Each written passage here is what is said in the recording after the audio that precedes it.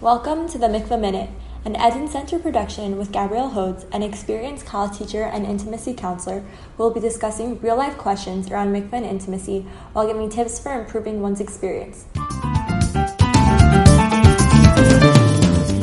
So today I want to just discuss with you how mothers can approach telling their children if they're going to the mikveh, whether they want to keep it private, therefore requiring them to lie, or whether they can be open and honest with their kids about what they're doing and where they're going. Because I know growing up, for me, I always thought my mom was going for swimming lessons. But then when I figured out that my mom doesn't know how to swim, I was very confused. Obviously now I know, but something I know with my friends also, it's not always something that moms, make so public. Usually they're, I'm going out to do something, then coming back wet hair, So what do you think is the best? First of all, you're not alone at all. A lot of people's mums said that they were going for swimming lessons. What's the best approach in your eyes, or approach that you feel comfortable with, raising children in this atmosphere of this is something that mom does, this is something that women do in general? Okay, so what I discuss when I'm teaching my kalot is the option of doing things differently to the way their mums did it.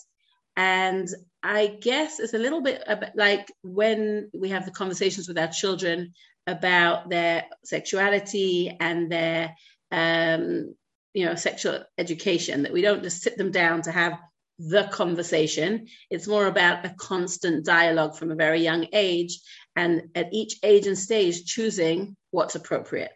So I would say that when you have, and I guess I would also say, what is it about the mikveh that makes the mum not want to tell her children? There's obviously, first of all, there is halachot surrounding not publicly declaring that you're going to the mikveh, but mentioning to your children you're going is something different.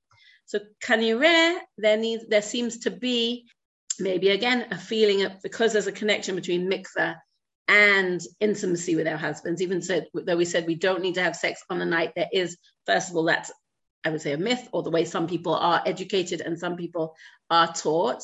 And as parents would want to keep that side of their relationship very private and separate to their children, there's, they don't want to share with their children they're going to the mikveh because they don't want their children to be maybe making certain assumptions. So that's, I think, let's try and understand and give credit to why people do desire to keep it private. With that being said, I think that when you have a little child at home, a 2-year-old, and they would say, "Mommy, where are you going?" And the mommy would say, "I'm going to the mikveh." At that stage in their life, that information is completely separate from anything else. So I think when you have a young child, you could very comfortably say, I'm going to the mikveh. And then maybe at another stage, when the child gets a little bit older, 3 or 4, they might say, "Oh, can I come with you?" And at that point, you might say, "No, sweetie, it's a place just that mummies go to." And they might, complain and cry, or they might accept it. And another time they said, "Oh, could you, when I'm a mummy, can I go?" And you might say, "Yeah, you can go when you're a mummy." And then you might have another conversation like, "What does it look like? I'm so curious." So you might describe it as a place. It's a little bit like a small swimming pool. And you might give them another little bit of information. And as they get older and older, and then maybe when you're having conversations with your daughter about periods, maybe then a conversation might come up about going to the mikveh in relation to periods, because they won't know necessarily when you go, how often you go, all of that. So I think at every age you could sort of give another piece of information that seems relevant to the age and stage that your child is at. So what about the stage where a child can make the connection and the assumption that, oh, mom is going to the mikveh, my parents are probably going to have sexual relations that night. That might be very uncomfortable. So Right. So what about in that time frame specifically? Yeah. I feel like that's the tricky. That is the tricky. So I think what's wonderful about having spoken about it earlier is that, again, a child is growing up knowing that there is this concept called mikveh. It's a place that my mother goes to. It's obviously maybe when they learn about it in school, "Oh yeah, I know my mum does that." Not like, "Oh, I'm sure she doesn't do that. That must be a mitzvah that they only kept hundreds of years ago, because there's no way my mum does that."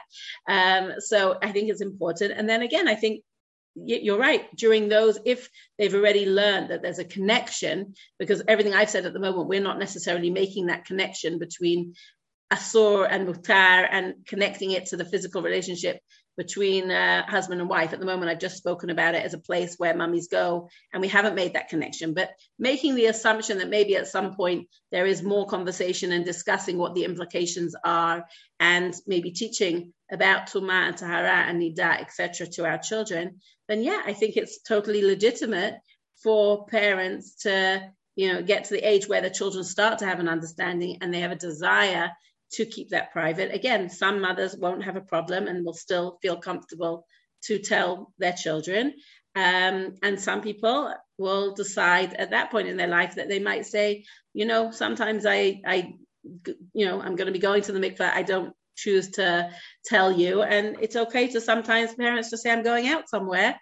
They don't need to necessarily make excuses. But at the same time, just as you said, your mum would come back with wet hair. You're living in a house, you're seeing her. How much does someone need to, at what length does someone need to go to hide the fact that they're going to the mikveh? I mean, we have such funny stories of mikveh when we're in Ramat Bet Shemesh, where I live. When women go to the mikveh on Friday night, you'll often have women coming in, and you should just hear the stories that they've given their children. Or one woman comes in with a challah because she told her kids that she was taking challah to somebody. Someone else came in with a whole big pot of matbucha because she was taking that to an old lady. And everyone's just in hysterics at all the different stories that they had told their kids. And sometimes it's just easier to tell the truth. So I think, again, it really depends on, I think, the personality of the mother, the personality of the children, the dynamic between them, and the sort of values that they have. And so for me to give an answer of what's right or wrong, again, I wouldn't feel comfortable doing, because I think everyone has to sort of check in with themselves and see what feels right at each stage. Amazing. Thank you so much. This podcast is hosted by the Eden Center, whose goal is to reinvigorate the ancient female ritual of mikveh as a sacred space for women and use it as the natural platform it is to connect to Jewish women's health, well-being, and healthy relationships, enhancing Jewish women and family life. We invite you to visit our website, www.theedencenter.com, to learn more about our work in making mikveh relevant, welcoming, and meaningful. This episode is a product of the Eden Center. If you enjoyed today's podcast, please consider sponsoring a podcast in dollars or shekels at bit.ly/EDENPOD. Additionally, give us a 5-star rating, share this podcast on social media, and encourage others to subscribe.